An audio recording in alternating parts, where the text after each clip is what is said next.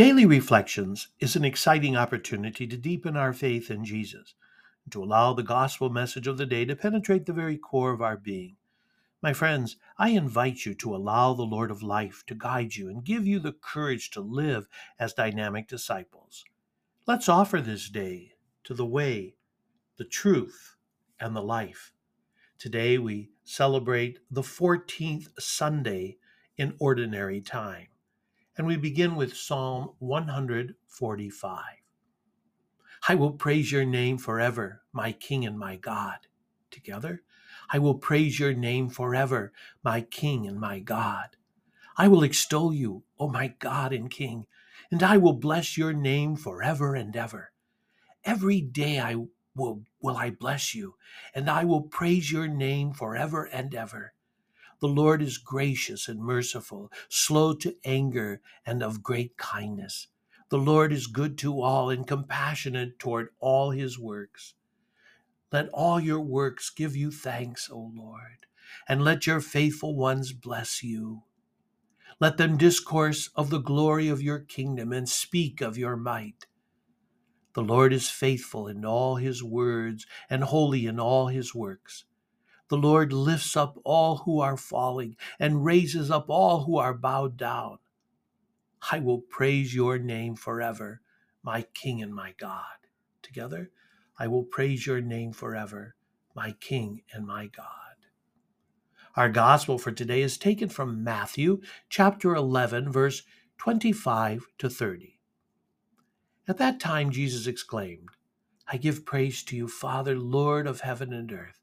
For although you have hidden these things from the wise and the learned, you have revealed them to little ones.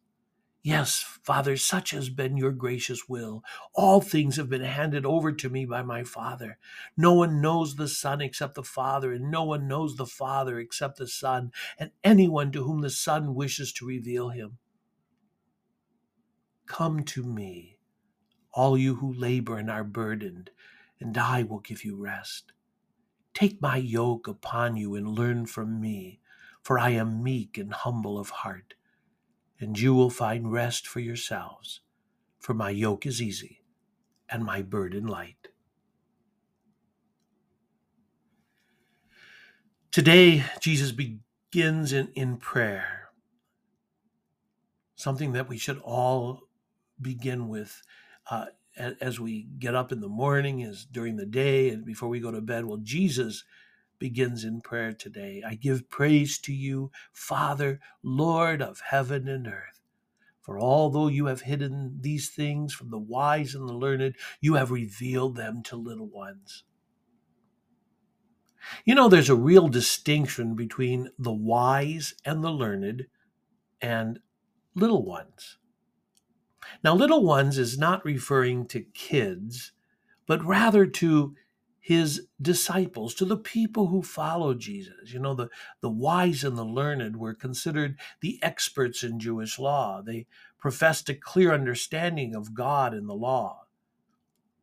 Jesus' disciples, however, were sinners and did not follow the laws according to the experts. You know, they were more street smarts and were open to learning. They were considered the little ones. They needed something more. The wise and the learned rejected Jesus and were not interested in what he had to offer. There's a need for something more, to learn from someone. These little ones recognized and accepted Jesus. And so, my brothers and sisters, it's in this context that Jesus says to his followers, his followers who are looking for something more, for someone to show them the way. Jesus says, come to me, all you who labor and are burdened, and I will give you rest.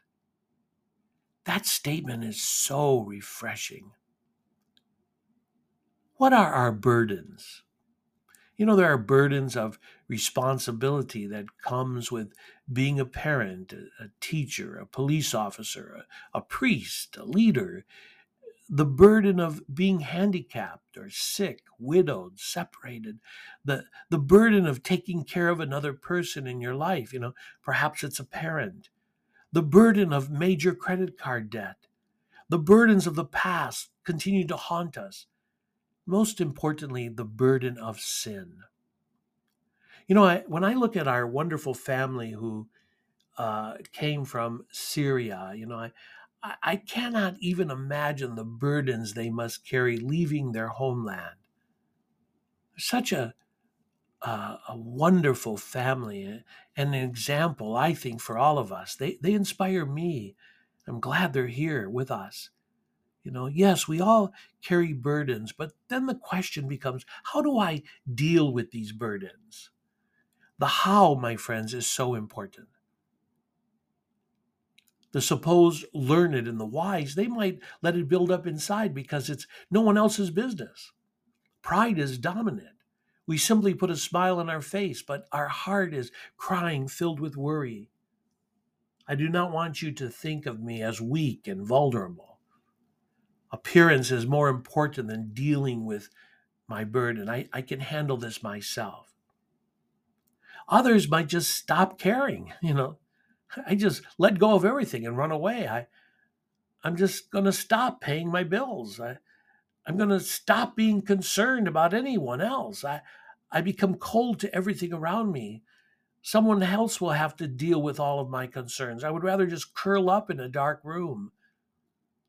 So these ways of dealing with burdens only lead to sickness and loneliness, depression, feeling lost. So we have this invitation to try another way of dealing with burdens. Come to me, all you who labor and are burdened, and I will give you rest. I think this is worth reflecting on and really memorizing. Come to me, no matter what you're experiencing in your life. Come to me without hesitation and fear. No hiding, no sitting alone, no fake smile. Now, it does not stop simply with the invitation. Jesus also shares a promise. Take my yoke upon you and learn from me, for I am meek and humble of heart. And here it is, and you will find rest for yourselves.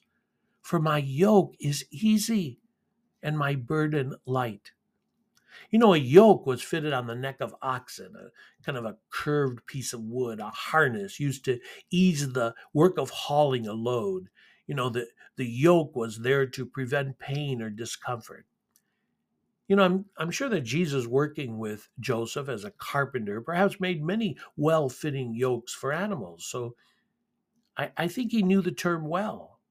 And when Jesus says, take my yoke, for my yoke is easy, he does not mean come to me and I will remove all difficulties from your life. Coming to Jesus is not simply another option. The other thing did not work, and so try this option. However, coming to Jesus will help us to endure and work with any hardship we encounter or any situation we have to face. His yoke is not a legalistic yoke that is too tight.